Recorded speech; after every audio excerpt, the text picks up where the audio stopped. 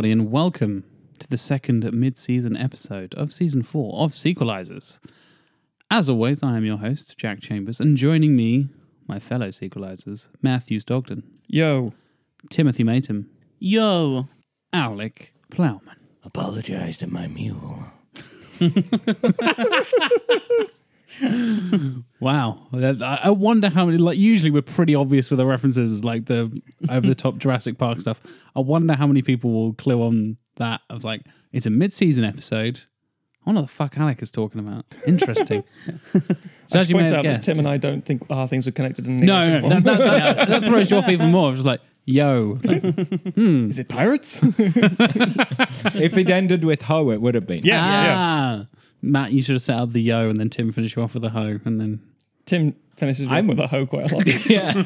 I say, didn't know it was that sort of party. Classic. It is, because it's not a normal episode of Sequelizers. That's why it's such a party. We're not necessarily fixing bad sequels. We're going to talk about trilogies and a particular type of trilogies we enjoy. We talk about positive experiences in films. It's very unusual for us. Oh my God. Usually we're setting aside the cynicism. yeah, for once. exactly. Yeah, it's a nice refreshing break for us to just refresh our movie love rather than fueling the movie hate for once. And like I said, it's going to be a good time. We're gonna enjoy it and just chill out and talk about films we like. It'll be very lovely. Nothing to be fixed here. Well, Matthew. Well, we shall see. So, yeah, I guess ultimately, we were having this discussion a while ago, which is, could we think of a trilogy of films that had sustained the quality for all three? Because normally, in our experience, things tend to go downhill pretty sharpish at film number 3. If or not sooner, sometimes as at film number 2. as we've discussed many times. Yeah, we've hit Godfather 3, Alien 3. We've hit multiple 3s and even part 2s of trilogies we've even discussed on this show before. But yeah, it's an interesting thing for us to then talk about 3 that actually work together as a consecutive kind of thing. That keep up a certain level of quality. I think that was the challenge, wasn't it? Retention of quality throughout. Yeah, definitely. Just like our goal as podcasters. Oh. Yeah, I think that's fair. I thought our goal as podcasters was to achieve maximum water retention. I thought that was why we were here. I think we, Sequelizers really went downhill in the third season because that's when I came on board. Oh. You increased water retention, Tim. I You're did. fine. Yeah, I mean, yeah, that's... I don't know how or why, but you did. Our film knowledge is shot, but our water retention levels are through the roof. This is like fucking Doctor Strangelove or something. I am very confused. So basically, we had this discussion about trilogies, and immediately a lot of ideas start coming about and think, well, there's actually quite a few that have a lot of solid installments. But then it started going down, like all things when you categorize film, like genre or anything else, you start to get a few sort of Venn diagram-esque things that have a bit of crossover. And you think, well, hang on, does this count? Does that count? So went through and sort of quantified, arguably, 5 types of trilogy. And then we're dealing with the first one specifically here. So what's the linear trilogy? So that's where one story with the same characters and or setting, and it sort of carries on as you can follow it through. It still works kind of a standalone, but they sort of thread through each other reasonably well. So for example, the Godfather trilogy. Simple story. Yeah. You have the non-linear trilogy. So that's films set in the same location, but with different non-crossover characters or events, like Cube. Because Cube, Hypercube, and Cube Zero, it's the location that binds them. The actual story, yes, okay, the incident's the same thing, but and to a lesser degree, because it's not actually a trilogy, the first 3 Dawn of the Dead films, or sorry, the Night of the Living Dead films, it's the same universe, but different vignettes within it. You got the thematic trilogy, which is one people tend to think of quite a lot as inverted commas trilogies, which is the work of usually a director that links themes, ideas, and actors, but not characters, settings, or time periods. Like they got the Cornetto trilogy, Edgar Wright, that kind of thing. So everyone thinks, oh, it's a trilogy. It's like, well, I mean, in the sense there's the same actors and same creators, but yeah.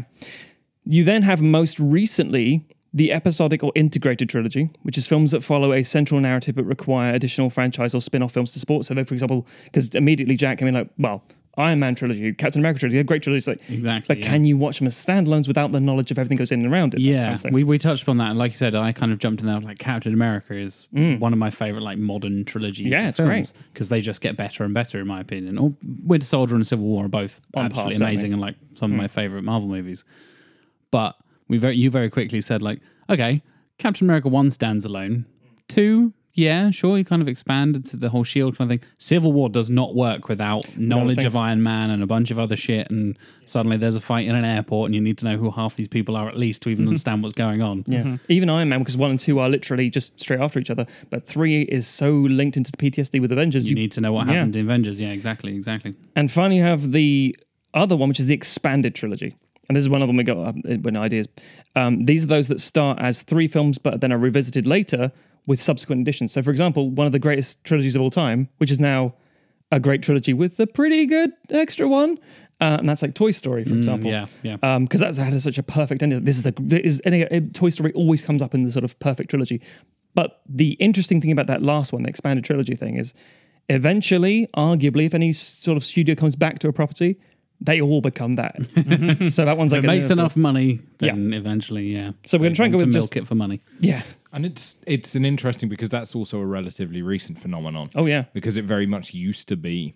So, and coming back to what Jack said, one of the first things that came into my mind when we were talking about this was Mad Max. Yeah, exactly. 3 great films, and now a 4th great film. Yeah. But it's that thing of, it's strange to think that we got a Mad Max sequel like 30 years after the fact. That's kind of entirely weird that we're in this world now where people are doing that, where 20-30 years after the fact we're making films that are direct sequels rather than spiritual successors or remakes, be it Blade Runner 2049 or any of these. That's a good example. Yeah. Jumanji now, big, God, surprisingly you're successful. about to have a trilogy of Jumanji films, Yeah. aren't we? That's mental. Yeah. Especially because the first one is so very different to the next two. Yeah. It's also why we can't talk about John Wick, because there's already a 4th one in the process of being made. Yeah. Even though those films are really goddamn good, arguably bloody amazing, and probably get better with every one, I would say. Ooh. I haven't seen 3 yet. I really enjoy all of them, so I would say it's a fair statement to say they are in different ways unfolding incredibly nicely. But yeah, it's always a difficult thing to say they're getting better or not. But yeah. So I guess the other thing, of course, that we should mention is how you deal with Star Wars in this, because Star Wars is weird in that it's a series of trilogies that can kind of stand alone as trilogies. Soon to be a trilogy of trilogies. Yeah, trilogy of trilogies.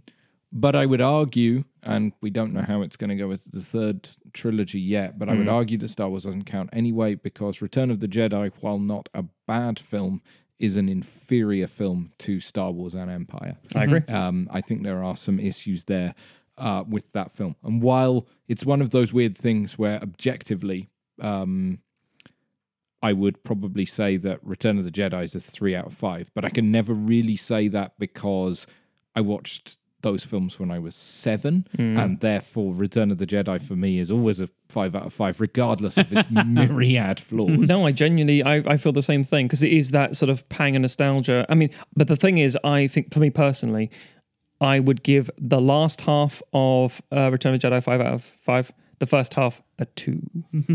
Interesting, because I feel with Jedi, and I'm not going to dive into this too much because this could be an entire episode in itself.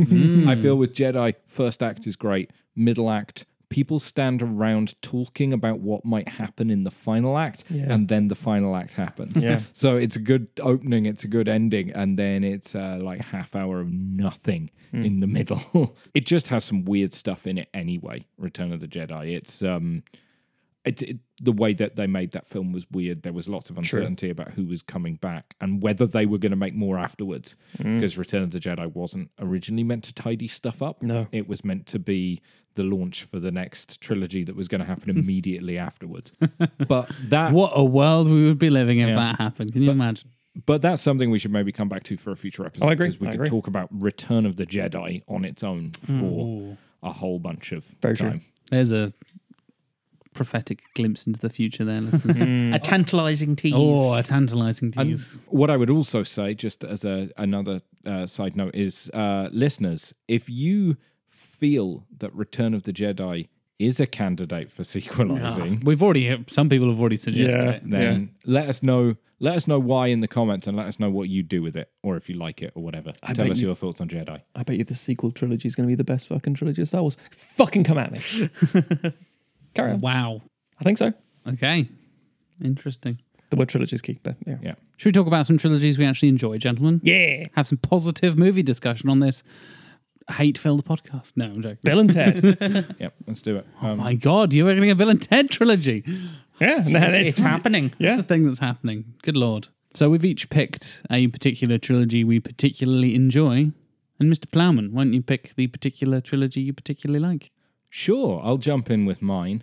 My slightly gruffly voiced introduction Oh, yeah, the Mule trilogy. That's might what have been a we call clue it. for some of you Batman. eagle-eared listeners. I'm going to be talking about whether you want to call it the Dollars trilogy, the Man with No Name trilogy, the Spaghetti Western trilogy, but their trilogy of Western films starring Clint Eastwood, directed by Sergio Leone, that came out in the mid to late 1960s.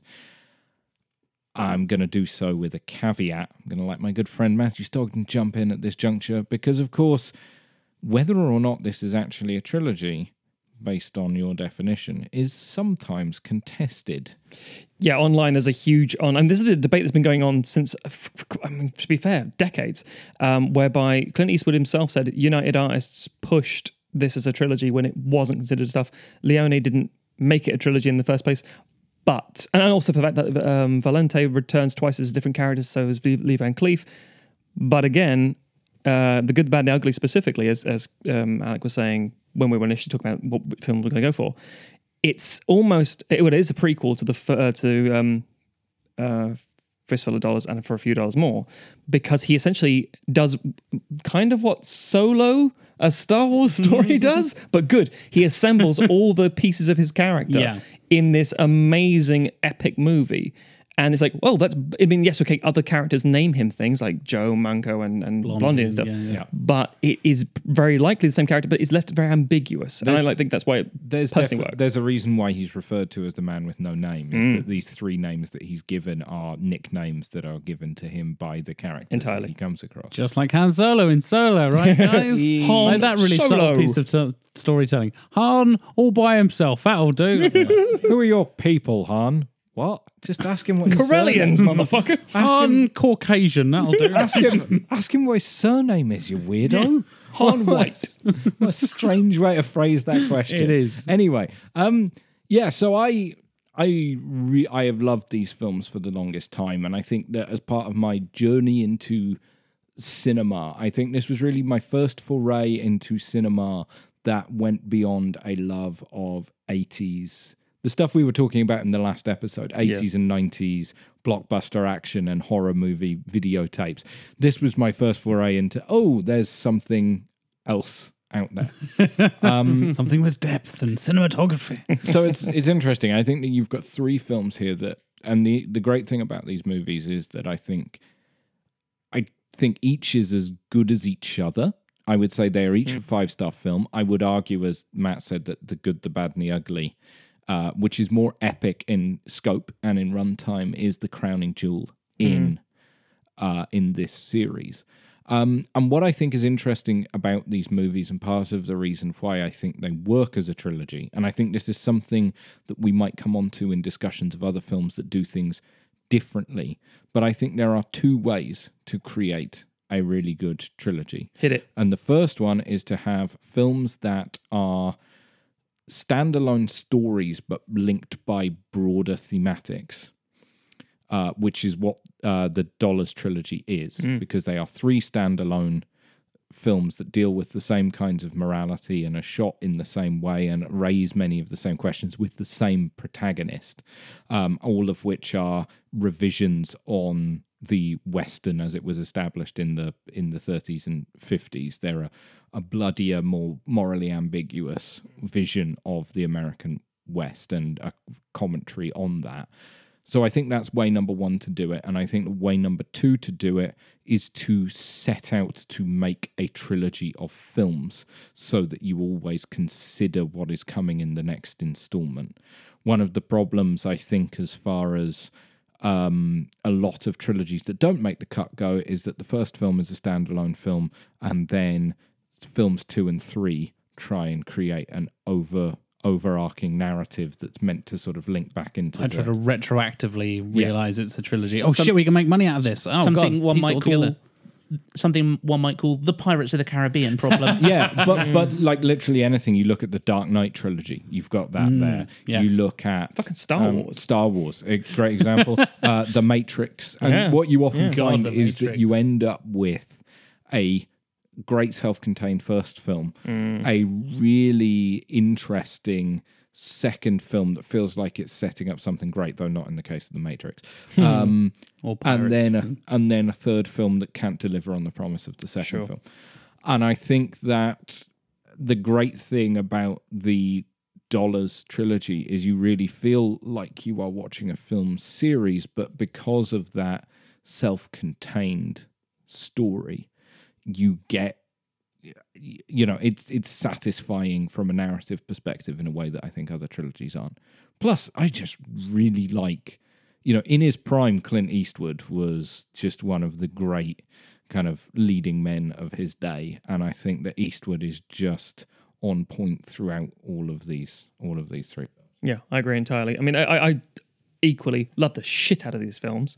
I've adored them since I was a teenager. About teenage years. And it's interesting because, as you say, they were not necessarily reviled in America, but they weren't classic westerns. Spaghetti westerns were seen as like the European equivalent of what they think of. Well, we should, for a bit of context for listeners who perhaps haven't seen these films, this is a series of films that was made in Italy, made by Italians. So they were Made in filmed Spain. in Italy. They're made in Spain, filmed in Italy by Sergio Leone.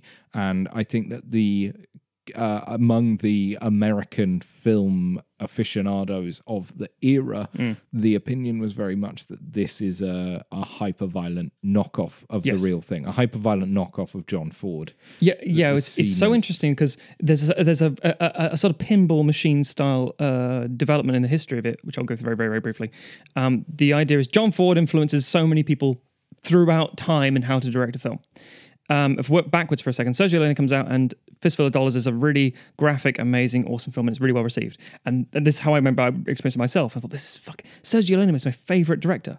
And then it was revealed to me that, oh, did you know it's a remake of Yojimbo? I'm like, what? And it's like, oh, there's a Japanese director. I'm like, who's this guy? Kurosawa. I'm like, all right, I'll check out his work. And then obviously I had an erection And from you've hated him ever since. But then it's like, oh, wow, Kurosawa's like an amazing director. What about him? I was really inspired by John Ford and Westerns. Like, oh, so it comes back to Western again. So Circle of it just bounces back from one culture, but it's so relatable because it's frontier life. But then it's interesting because it defines what Westerns are for our generation and Absolutely, others, yeah. more than like John Wayne films. And these films are defining. And I mean, of course, and I think as far as the argument goes that this isn't a trilogy, I think that you have to only look at the other Western films that Sergio Leone directed.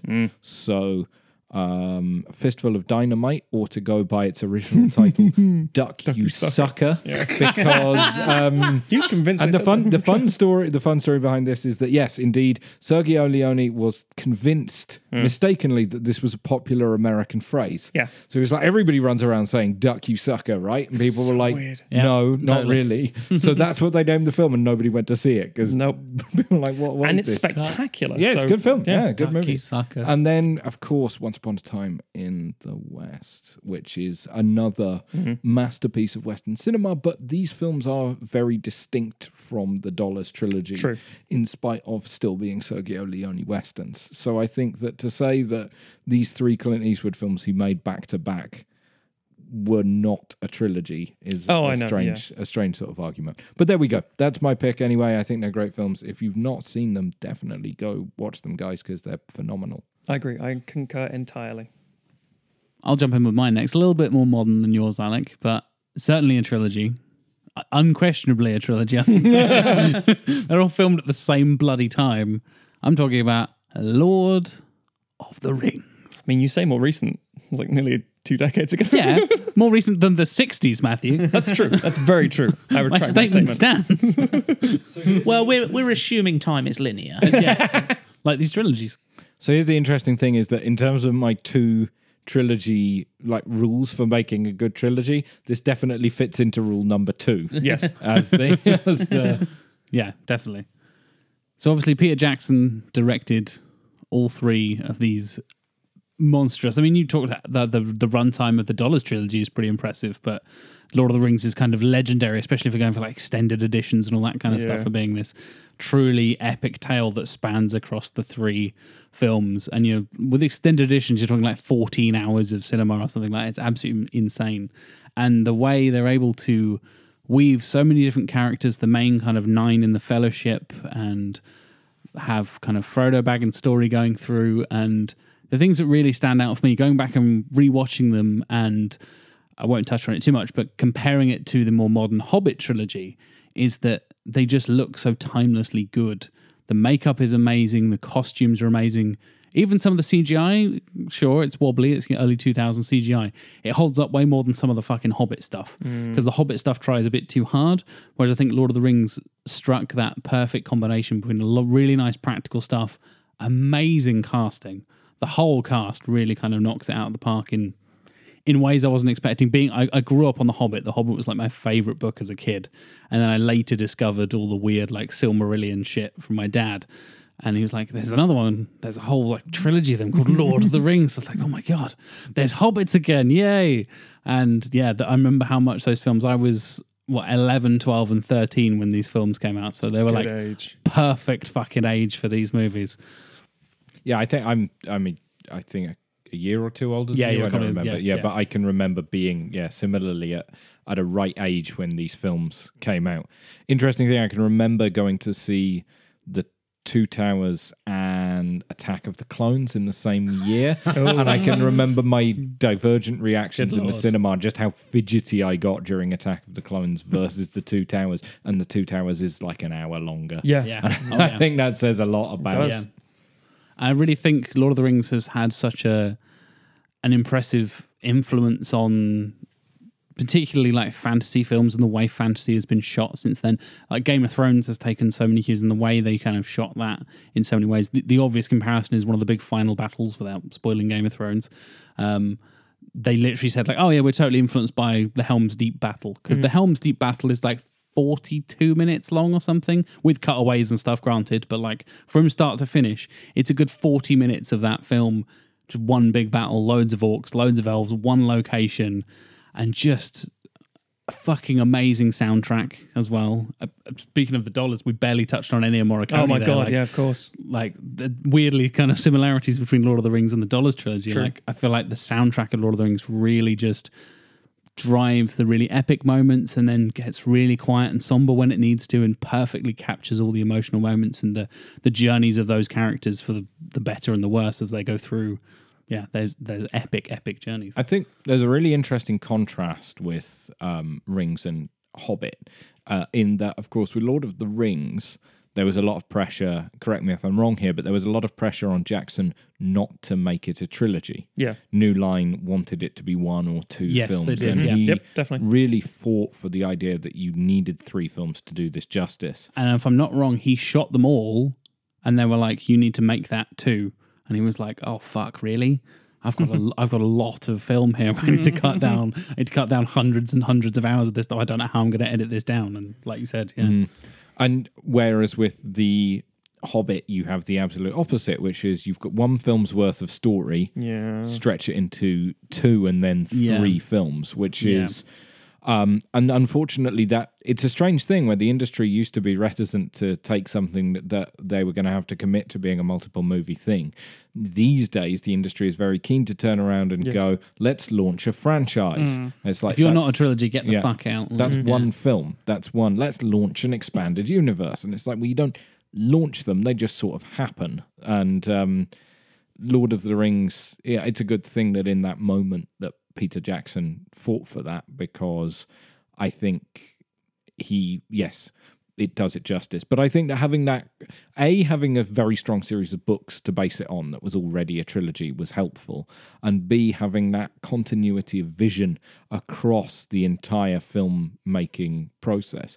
He does some very savvy things. For example, he shifts the appearance of Shelob the spider from the end of Two Towers to the beginning of Return of the King. And same with Boromir's funeral, that shifted from the end of book 1. So he moves things around in terms of dramatic impact. He's thinking about it very filmically. But just being able to have that kind of foresight while making 3 movies to go, I'm going to be able to make these decisions because I know how the land is going to lie across these 9 hours, 14 hours of footage, depending on what version you're watching. I think really help those movies because they feel so coherent.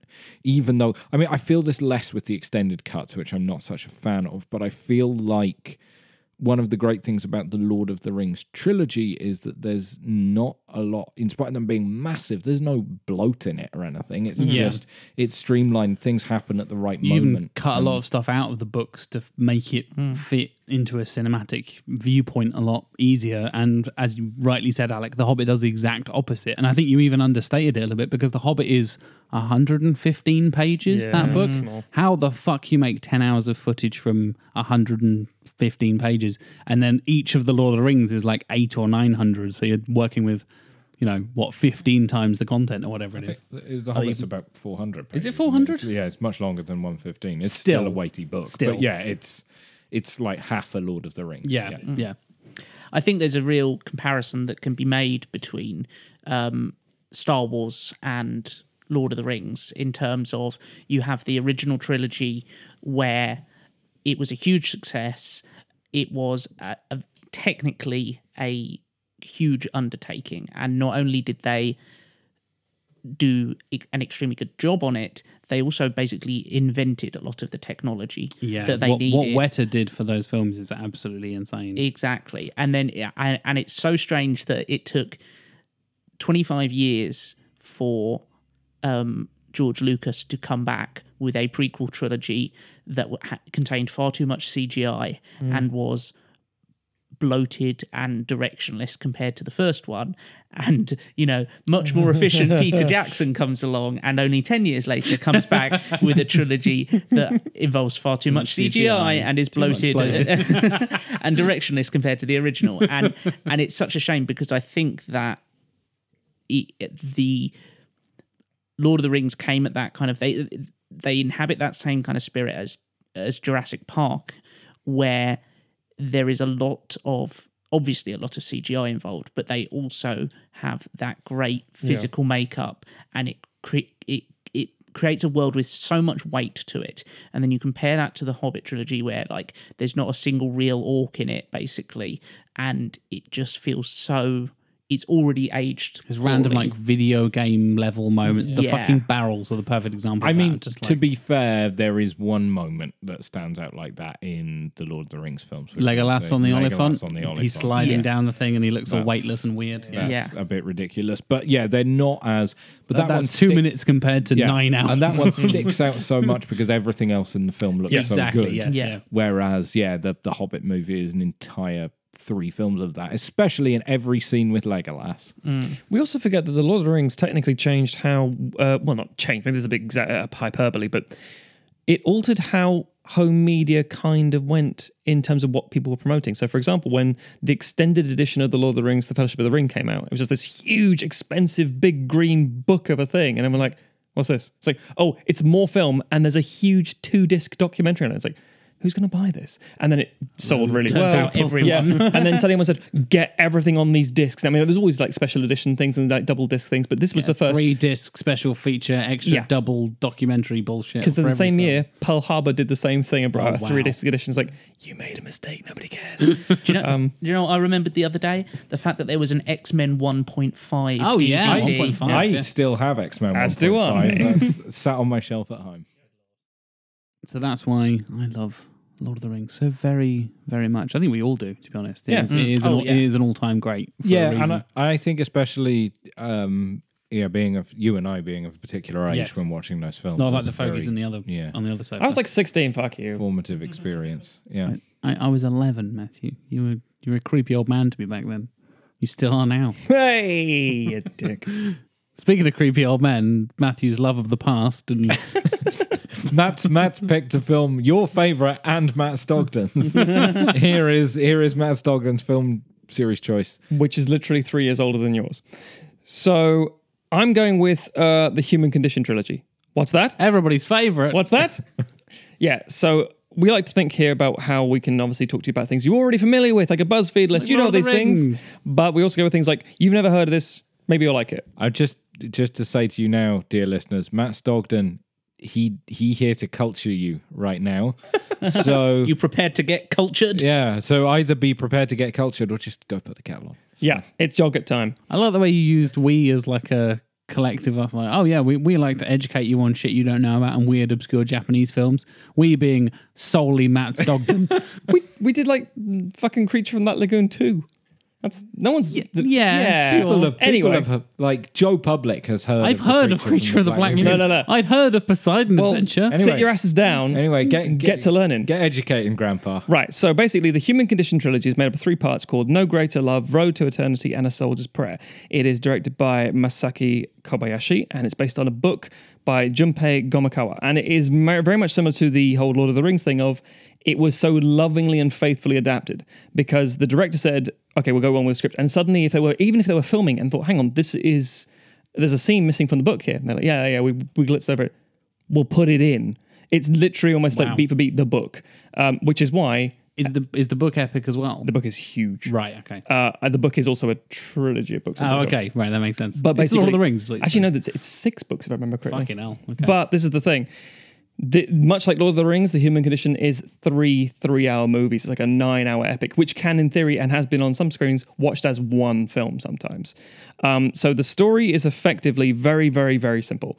It is set in Manchuria in northern China, and it's about when Japan was in charge of it. It's just a pre-war period.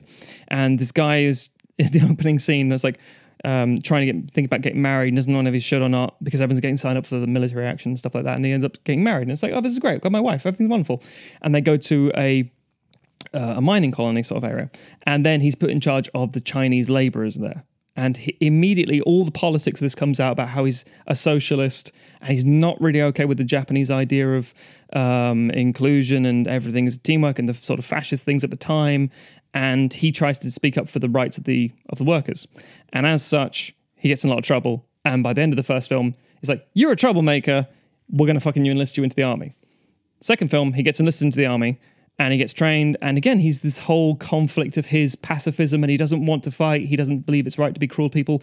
He's got dickhead superiors, dickhead fellow operatives and trainees and all that sort of stuff. And, you know, at one point, a soldier commits suicide because he's been bullied so much by the whole situation. And he is, you know, trying to stand up for the people. He takes a beating for the whole thing. He keeps trying to keep his mindset of, no. I'm a pacifist. I'm a socialist. I don't believe in these things. Treat people properly. And then by the end of the film, they're all put on the front line. And he's, you know, a load of Russian tanks just come over the ridge and just blow the crap out. And they got it like rifles. They're like, you defend this land. You're Japanese. If you have, if your commander dies, you kill yourself. And it's like, I'm not comfortable with this. Anyway, so at one point, these Russians come over and start executing all these people they can find, and he effectively just strangles someone with his bare hands to keep him quiet. His own, you know, colleague. And then by the end of that film, he just wanders off.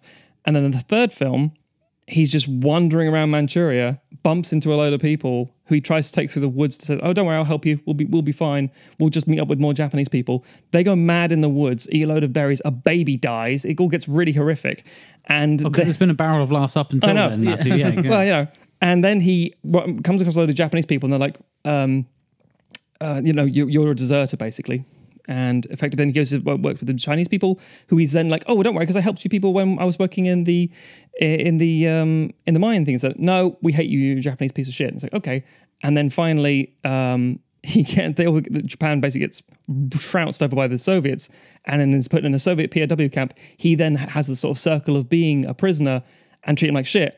And then he wanders, eventually he escapes after all this stuff happens, wanders off into a field and fucking dies.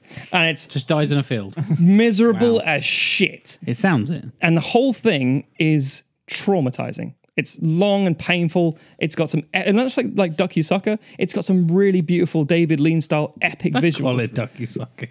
Dakyusaka. That's what it's called. Yeah, Fistful of Dynamite is much better as a title.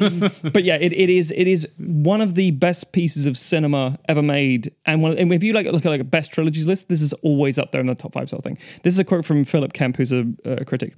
The human condition stands as an achievement of extraordinary power and emotional resonance, at once a celebration of the resilience of the individual conscience and a purging of forced complicity in guilt of a nation, and as the title implies, of the whole human race, which Kaji, the main character, attains through his death and Kobayashi through his making of this film.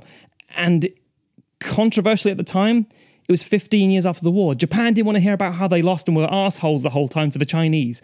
But this film is like revolutionary, amazing, and it's only just been available over here in the last, over here being Britain, in the last 3 or 4 years, basically. So it's been really? Yeah, it's been like YouTube and stuff like that. So I'd seen it long before, and obviously throughout other means and screenings. But to buy, but it's beautiful cinema, and again, it's one of those things that if you look at it, it's a really grisly, nasty war film that covers everything every other war film was ever covered. And the best thing about it, and as weird as it sounds, is that it's from the losing side. So it literally has such a self-deprecation and such a shame and a guilt, as well as I'm trying to be a good person, but you can't in this situation. So my question for you, Matthew Stogden, is Go for it. Why does it work as a trilogy? As a trilogy, it works because as silly as it sounds, those pieces where they are stopped off have a point where you can jump in. You don't have to know about the previous thing. So the Really? Yes, as silly as it sounds, because it's so epic and broad and sprawling. It's like where you watch like, I can't think of an example, as odd it sounds, but if you watch like, say, the Hacksaw Ridge, it's a snapshot of someone's life at a point. Yes, it's got a lot of flashbacks and things, sure. but it's those bits. Whereas if you show all of it drawn out, you can make them all contained. So the first film, he's with his partner and he wants to get married, and he goes off to this mining colony and he doesn't want to get signed up, and he gets signed up to the war. That's it. It's a bad ending. Second film, there's a guy who's just been enlisted into the army, and by the end of the film, he's in the front and he's like, oh my God, a terrible thing. And it has a nice arc. Each film stops and opens perfectly because much like a book, and again, this is probably why, much like Lord of the Rings, because it feels like, although it's a continuing arc of somebody's life. Were they all shot at the same time? Yes. Right. They were all shot back to back, released in 57, 59, 61, I think it is. But basically, yeah, they were pretty much like back to back and shown and released almost back to back. But yeah, quite the undertaking, full stop, and mostly because of the central performance, which is astounding. Basically, there's the final shot mentioned about him dying in the field. He had to lie down in somewhere in Hokkaido, and he's got face down in the snow. He's been wandering, and everything he's like a beggar, and he's got this cloth sack all over him, and he's awful. Big fat beard, and he's like, wide-eyed stare of a man who's gone basically crazy and convinced. He's like, I'm just going to have 5 minutes. I'm just going to stop for like maybe just 5 minutes. And then I'm like, I'm come home to you. Don't worry. It's fine. Like every sort of war film kind of does. And he's like, I'm just going to lie down here. And then the director made him lie down in the field for half an hour until the snow covered him. Wow. And it's like, yeah, just stay there. It's one of those sort of manic things you can get away with in the 50s and 60s where you literally can't now at all. But again, the film shows that, and there's so many broad, sprawling visuals that, yeah, it's a masterpiece of cinema. And I think, again, one of those critically acclaimed things that nobody really talks about or has heard of, but is one of the greatest war films, and trilogies, certainly, because you don't get war trilogies ever made. Having never fucking heard of this before, Yeah. I really want to see it now. I'm That's very intrigued. It's so good. And the politics, the emotions, the character development, they're so fucking good. And it's so painful because you know how it's going to end. I kind of need more pain in my life. Yeah. And it's so sad because it literally is, it takes that realistic thing of, you know how when you're a kid or you're like doing paintball thing, oh, I wonder how I do in the war or Call of Duty style. I wonder if I do all right in battle. You'd be shit, mate. Have Call of Duty in your day, old man? Yeah, they did. Call of Duty is like old, and I'm pretty spry for my age, young man. And if you don't keep it up, yeah. I think the game that you're thinking of here, Matthew, is Risk. I think it's called Hoop and Stick. Yeah, no, it's spectacular, and it is very painful because it is the idea of, can you be a good person and fight in a war? And the answer, and it's even like he's protecting his own life, or even trying to be a good person to prisoners. And he tries to talk to this perspective. Well, he talks to the Russians, or he's trying to, but the translator is Japanese and hates him. So he keeps saying, oh, he said you're stupid. And the Russians get furious. And he's like, no, I'm a socialist and I agree with your ideals. Problem is, when he's been in a socialist POW camp, he's like, I fucking hate the communists. He's like, oh no, all your things you thought were your core ideals in the last 50. It's why he's like, I'm escaping tonight. I'm sorry, I need to get out. It's like, oh, but you thought this is what you... No. I'm out. Bye. And it's crazy. It's really good. But also a big commitment to watch. Is there much of a supporting cast? Because it sounds like it's basically this one guy's journey. It is. There is in answer to is there a supporting cast? It's fucking enormous in terms of extras. But I'd say it's a bit like Gone with the Wind in that there are some really key supports. But much like the whole thing that Alec bringing up about the trilogy aspect, those supports leave each film. So he's got a really core group of people in the mining camp. He's got a core group of people when he's in the training area, and then when he's actually on the front line and walking through, there are different types of people. So it is literally, put it this way, if you took all the fun out of Mad Max and just showed him walking from one place to another rather than the cool things he did when he gets there, that's this movie. And it's just batshit insane and fucked up. My life is blood and dirt. Or whatever. Yeah. Exactly. Fire and blood. Fire and blood, thank you. So I think the best way to segue from this is going from some really big, epic, American Civil War stuff to some really epic fantasy war stuff to some really epic World War II war stuff to Tim with our closing trilogy of badasses. The most epic and sorrowful trilogy of them all. An equally epic story of epic epicness. Of epic proportions. I will be talking about the Kung Fu Panda trilogy. I'm not going to lie, listeners. Before Tim says anything, when he suggested this, I thought he was joking because I have not seen any of these films. I think I've maybe seen the first one a while ago, but I don't know if I was watching it that intently because I don't really remember it. So I it might have have been seen some of the first on ones at as well, Christmas or something like that. As someone who's seen all three, I actually totally fucking get it. Wow. Yeah, okay. I think that the thing to key into, I genuinely think they're great films. I think there is a consistency to them that is extremely impressive, especially given the fact that, unlike the rest of the trilogies that we've discussed, the team behind the scenes, the directing team and stuff, is not consistent across the really? films. Okay. Yeah. So the first one is directed by John Stevenson and Mark Osborne, and then the second one is directed by Jennifer Yu Nelson, and then she co-directs on the third one with Alessandro Carloni. And equally, the screenwriting is more consistent. It's Jonathan Abel and Glenn Berger, but the original story was by Ethan Reif and Cyrus Voris, who just has the most... Cyrus Voris. Yeah, he sounds like he should be being name. shot by Peter Weller in 1993. But so it's not a consistent team, although there are consistent kind of presences in it. Like Jennifer Yu Nelson obviously directed the second two, but not necessarily by herself. It's an incredibly consistent trilogy, and the other thing to remember is that certainly the first one came out at the kind of peak CGI cartoon. I mean, we're still in peak CGI cartoon, but in that real glut of shoddy DreamWorks time, where you had stuff like B-Movie and Fly Me to the Moon and stuff. I know they're not DreamWorks productions, but Fucking Fly Me to the Moon, man. Fly Yeah. Me to the Moon. Good lord. Terrible film. You had a huge glut of these. It was post Pixar becoming successful, and then DreamWorks had their initial successes, and there were a lot of terrible cartoons out for kids at that time.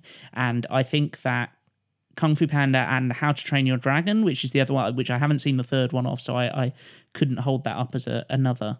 I have seen all three and love all three. Yeah, I can yeah. vouch for those for sure. Yeah, I I think literally named my cat Toothless. so. Yeah, I think those are the two kind of shining lights, and I think it's not a coincidence that they both had trilogies. And I think they kind of work. It's a weird comparison to make. They work a lot like the Dollars trilogy. The panda with no name. Yeah, there's obviously a more consistent cast of characters throughout all three, but each one works very much as a story by itself. Like, it works perfectly fine as an isolated thing. It obviously wasn't intended to be a trilogy from the word go, because all of these films were kind of made with that, like, well, if we can churn them out, then we will do, and if we can't, then it's just a one-off kind of thing. But the first story takes us through Po, the Kung Fu Panda, as ably played by Jack Black, takes us through his initial, almost kind of accidental being drafted into this position of the Dragon Warrior, this great foretold warrior who's going to come, and it's a really clever subversion of the whole like Chosen One kind of stories that you get. That takes us through his initial kind of training and becoming this Dragon Warrior and realizing the potential that he actually has. And then the second film is a lot of him coming to terms with that and the realizing what his position is meant to be in his kind of community and toward China. And then the third film is him becoming a teacher in his own right, and becoming a sort of an instructor and a leader.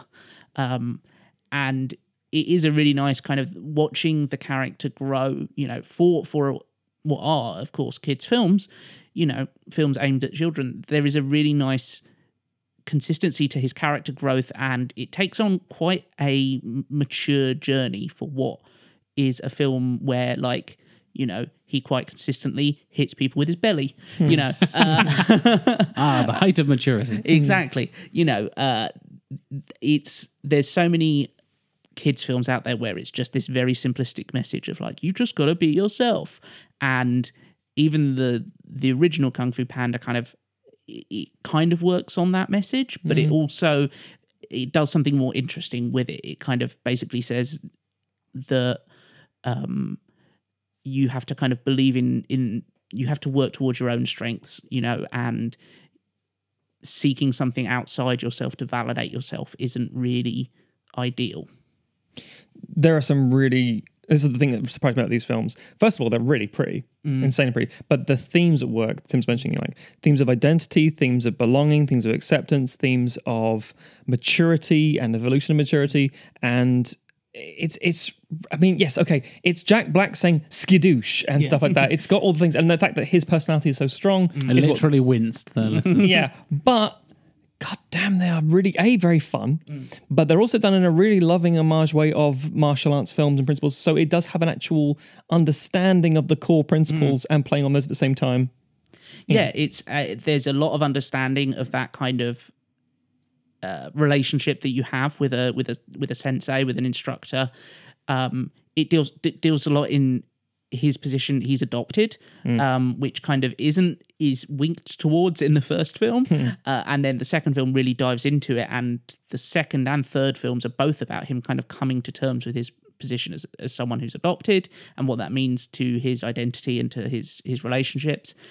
And also the fighting in it is great. Like, it is genuinely exciting action scenes, and for you know, obviously you have that, it's animated so you can heighten things in ways, and like, I wish that the Iron Fist series had like a fifth of the imagination that goes into the like choreography in Kung Fu Panda, because they do like genuinely interesting things. The action scenes are genuinely kinetic and impressive, and yeah, it's a great, and there's great beauty in them.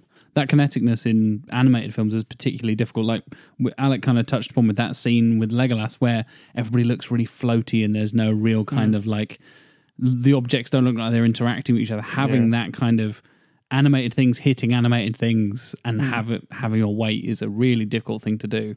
And another really difficult thing to do, I think, is animated movie sequels. We've talked about this so many times, how much Disney have just churned them out and fucked them up over and over again. And we talked about 2 trilogies just then, How to Train Your Dragon and Kung Fu Panda. They fucking nailed it. Perfectly. Yeah. It's bizarre. No, it's an interesting choice that kind of counterbalances how many bad animated sequels we've had to talk about of these series so far.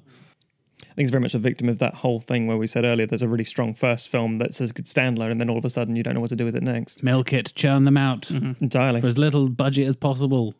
It sounds like they actually kind of love these films and kind of actually put some effort in and stuff. And Yeah. funnily enough, that goes a long way in filmmaking. yeah. Passion is literally, as silly as it sounds, sometimes outweighs any sort of fiscal support and everything. Interestingly, while we have things like the three that we've mentioned ourselves, Jack, Alec, and myself, have launched huge careers for the makers of the films and the actors inside, Kung Fu Panda, strangely, is the only example that draws huge names into it, established names. So you obviously got like Jack Black and Dustin Hoffman and all the key, Furious 5 sort of,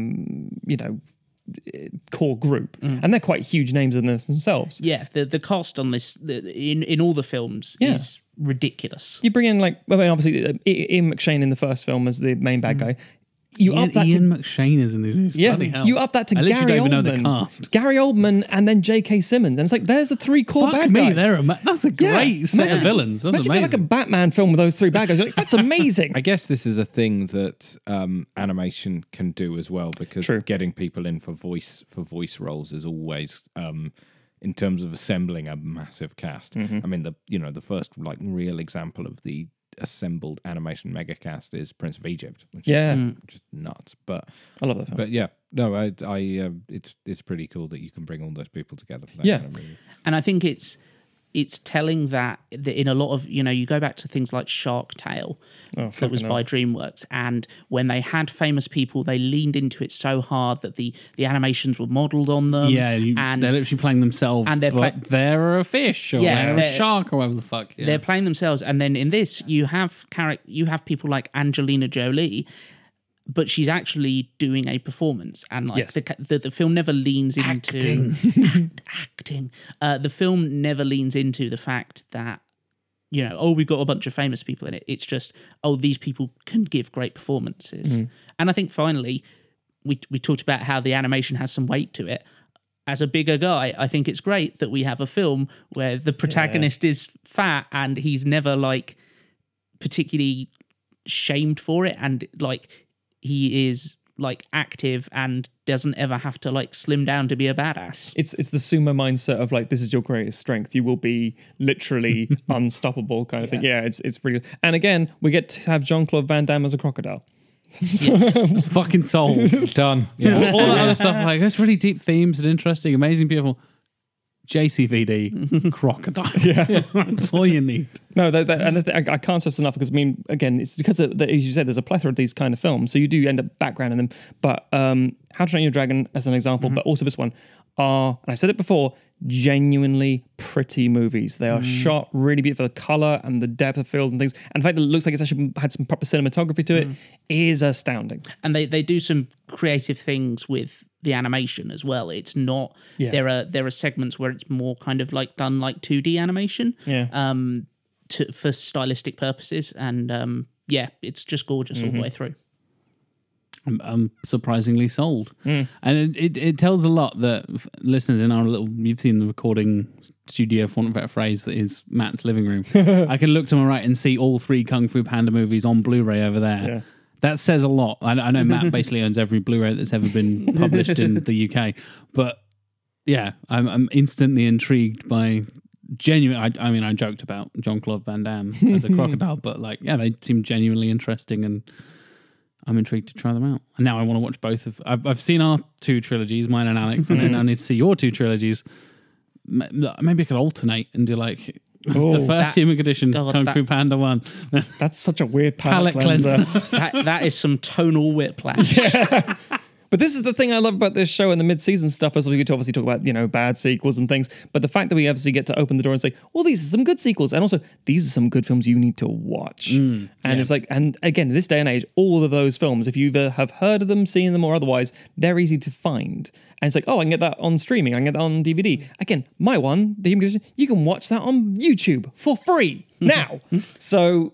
But I'm watching it right now. I'm watching it right now. So but then in like Lord of the Rings, I mean, if you want to get like a DVD copy, it costs nothing. And then I think it's nice that people have the opportunity to do that. Whereas there's a lot of gatekeeping with certain films. You like, good luck finding it. It's only on VHS in like one translation. So there are some trilogies we rather enjoy. If you want to tell us about trilogies you enjoy, perhaps things we I want to hear stuff for kind of like Matt's, where we wouldn't have necessarily heard. I'm sure Matt's heard of it, but maybe I wouldn't have heard of it as a plebe to these cinematography kind of epic early kind of 50s, 60s films that I'm not particularly queued up on. And obviously, Matt laid out his 5 types of trilogies at the start of the episode. We will be coming back for future mid-season episodes and tackling our favourites from some of the other different types of trilogies that there are. I'm sure all the tweets are like, "Oh yeah, brilliant! Do this and do the Cornetto trilogy or whatever." It's like we will talk about those. Don't worry. There's plenty more content. Oh, there'll be a coming up, time. Don't worry. And absolutely get in touch with us to let us know what you want covered as far as those trilogies go. What trilogies you like? If you can think of any trilogies of this kind that we've missed, let us know. How do people get in touch with us, Jack? Sequelizers on all the social medias, Twitter, Instagram, all that good stuff. It's all E's and S's because we're British and it's a pun on the word sequel, not the word equal, because obviously it is. If you have a longer, more particular query or question or suggestion, you can email us sequelizers@gmail.com. And if you want to get involved and be able to actually like pick films that we cover in main season episodes and get picked for our Q&A episodes and stuff like that, you can contribute on Patreon as well, which is patreon.com/sequelizers there as well. And thank you very much if you do wish to support us. We really appreciate it. And we will continue creating bonus content, more mid-season stuff, and lots of cool stuff, some merchandise coming up soon as well. Lots of cool stuff in the works for our dear patrons. And cheers to everybody that has supported us so far on Patreon. It's been, we're really grateful. It's been amazing to see, you guys showing your support. So thank you so much for that. It is genuinely flattering. And also, it sounds really self-aggrandizing, so I'm sorry. But I always feel kind of bad. We've only posted, at this point, a few bits and pieces for the like behind-the-scenes sort of stuff, like the outtakes and various bits and pieces. But I feel bad for those who don't have access to it because they're not patrons. I'm like, this is really good stuff. I can't share it online because it's not for them. But it's the great. outtakes are fucking hilarious, people. They're the things you miss. Oh, yeah. The things that we sequelizers talk about off air. Sequelizers After Dark. It is Sequelizers After Dark. So many oddities. So much fun. So welcome and join in on the fun if you can. Indeed. If you want to join in on your fun, Matt, how can they do that on the internet? There is no fun. There is only the desolate wasteland of Manchuria. 11 hours of misery. Can I just say, don't encourage Matt to get people to join in on his fun on the internet. My fun on the internet is perfectly legal, but also highly frowned upon. Look at me. I mean, if I came out of an alleyway and said, "Do you want some fun?" I'd be a villain in the story immediately. He's a tall, bald man with a devil beard, ladies and gentlemen. # grey area. I mean, wasn't it online not a little while ago? Someone compared me to someone from a H.P. Lovecraft game. Yes, yeah. You're a Cthulhu video game protagonist. That's what you are. Yeah. And one of the main cast of Hellboy for the first one. So if you want to find out all the things I can talk about and do in things and yada yada yada, you can go to the social medias and look for Stogs, STOGHZ. You could go to the redrighthand.co.uk to read my reviews of films. You can go to cheesemate.com to see the films I make, and you can converse with me.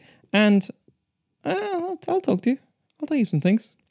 You will. Yeah, can confirm. I got a big backlog of things that honorable mention, so I'm good for the talk, and then I'll block you. Speaking of the talk, how do people talk to you on the interwebs, Mr. Matum? Trivia_lad is the most straightforward way on Twitter. I'm chat about anything. And then I write a lot of the stuff that I write goes on timplusalex.com, which I run with my friend Alex Spencer, and we write about pop culture in general. We do a lot of stuff on the MCU movies, which we're going back through and rewatching. You cover comics and stuff as well. Comics and Wicked stuff. and Divine and all that kind of stuff as well. Exactly, yeah. But Twitter's probably the easiest way to reach me. Mr. Plow, how about you? I am Alec_Plowman on Twitter. That's PLOWMAN. And you can go to my website, alecplowman.com, if you want to know about me and what I do and who I am. The thoroughly and consistently up to date. It is up to date now, I'll have you know. That's the joke. Done. Never have to touch it again.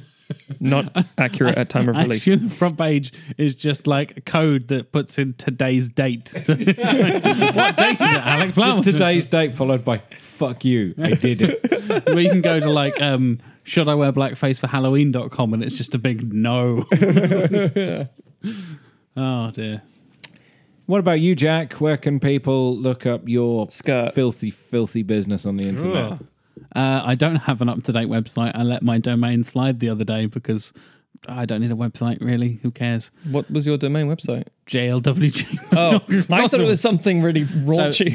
Could somebody listeners, if you want to go and snap that up off and sell it back to me. or redirect it to something appropriate, then Wrestling boy. Have it redirect to alecplum.com. I might do that now. You said that. Good Lord. Well, I am JLW Chambers on Twitter, Instagram, Facebook, all that stuff. And I write comics. I podcast occasionally about other things like wrestling and comics. And I'm in a band with Alec. We're called Monster City. We play heavy fucking metal. Forgot to plug that shit. He sings, I play bass and occasionally sing as well. I also do Christopher Lambert impressions between songs just for shits and giggles.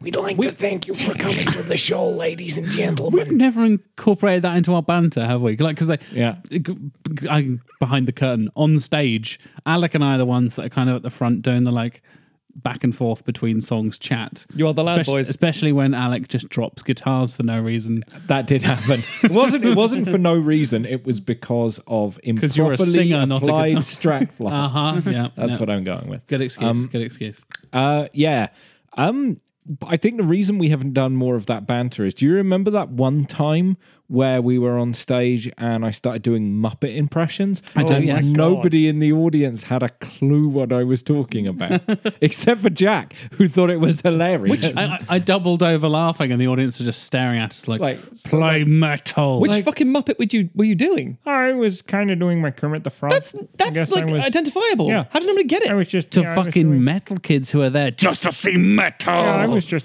just being You do Kermit. like, if you do like a Tom Araya from Slayer impression, they're like, yeah. Okay. We got Kermit and then like, Hiya, frog! and Yeah.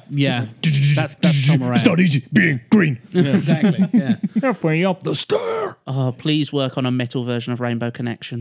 Done and done. Why are there so many songs about rainbow?